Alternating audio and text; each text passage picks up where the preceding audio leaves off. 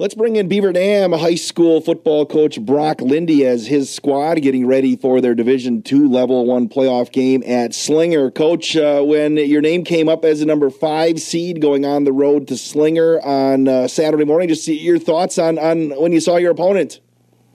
Yeah, we're just really excited to be in the playoffs and to celebrate a really successful year, kind of a bounce back year with a lot of things that went wrong last year. Kids have put in a ton of work. And we've kind of improved some of the areas that caused us to miss out last year. So, although we would have preferred a home game and wanted to get as good of a seed as we possibly have gotten, we're excited to play close-ish to home in Slinger, and 4-5 matchup is a better matchup than we've had in our last couple playoff runs. Yeah, so cool. we stay away from a 1 or a 2 seed, and it's anybody's game on Friday. We found you never quite know when the computers are going to spit out those numbers the last couple of years, but did you kind of think you'd probably be in that 4 or 5 seed range, trying to wait till that 10 o'clock in the morning slot when the seedings came out? It was hard to determine even kind of what region we were going to go into, because we could go into one of probably 3 of the 4 regions that exist.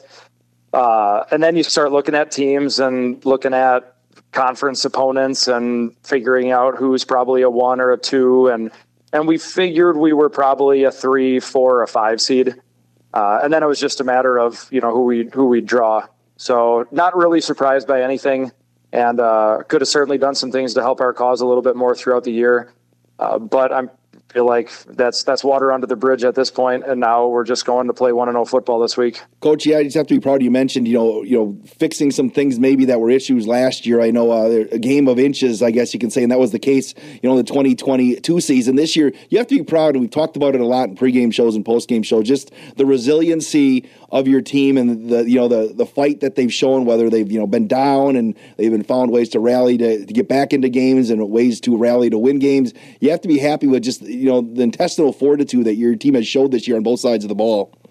Yeah, our kids are battlers for sure, and we kind of find ourselves in the same situation this year as last year with probably our best offensive player and defensive player missing significant time. But I think that shows the growth of the program and the growth of the players. And in a year, we've been able to go from 0-4 in 1-score games to 4-1 in 1-score games.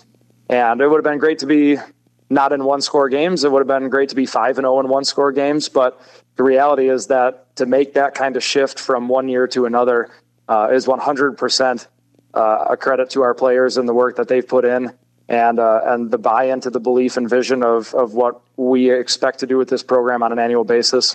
Coach, going to Slinger on Friday night. Looking at Slinger, they were North Shore Conference, middle of the pack team. They were 4-3, but they played Homestead to a close game. Just when you look at film, just tell me what you see from the Owls. Yeah, offensively they're pretty balanced. They're massive up front, so it'll be noticeable in the trenches that we're the undersized team, but we can use some things to our advantage, and the bigger team doesn't always win. So we've got to be sound fundamentally. We've got to make sure that we're reading keys and trying to learn from the 2 films that we have from them and put ourselves in a good defensive game plan that tries to limit their balanced attack. Defensively, they're a 4-4. And play with some of those similar massive offensive linemen on the defensive side. So it's not reinventing ourselves on either side of the ball. And we want to do what got us here and what we feel comfortable doing. At the same time, we feel like there's things on both sides of the ball and in special teams that we're going to try to capitalize on. And it's been a fun rivalry with them over the years when we were in the Little 10. And we had very competitive games with them back then, so I would expect nothing else on Friday. Coach, looking at their quarterback, he's thrown for almost 1,300 yards, 17 touchdowns, just 3 picks. I mean, what type of thrower is he? He looks like he takes care of the football. Yeah, very efficient. Kind of a dual threat kid. They'll get him involved in the run game. Left-hander who throws on time and has good pocket presence. So he kind of ranks up there as one of the top quarterbacks we've seen this year, but at the same time, our Badger Conference is absolutely stacked with quarterbacks. And so our D-backs, I think, are well tested. Our linebackers have had to learn how to play both run and pass this year. And so we just got to try to get some rush on him and contain him and hold up on the back end like we've kind of done all year. How about facing a lefty quarterback? I mean, you've seen them. Just do you have to prepare differently, or the kids have to kind of have a different mindset, knowing that things come from the opposite side? Yeah, we just have to make sure that we bring pressure in his face.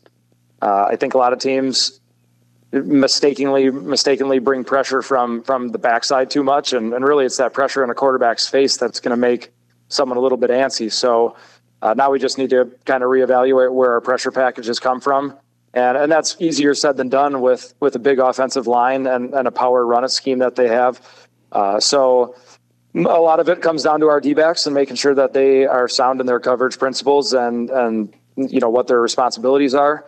But we certainly know that our linebackers and our D-line can make their jobs a lot easier in the pass game. Is there more juice in the locker room at practice when it's playoff week, Coach, or is it you try to keep it as just another week like a regular season game?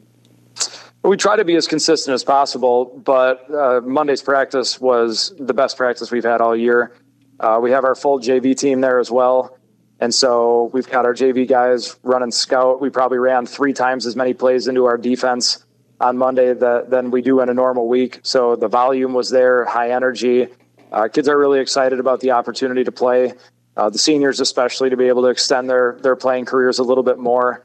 And now we're in win or go home, and that's cliche, obviously, but it's a little added pressure. It's a little added excitement, though. And we want to harness that pressure, and we want to harness those nerves and use those to our advantage and getting us ready for a really competitive game. Coach Brock Linde, I appreciate the time, and we'll talk again on Friday night. Thank you so much.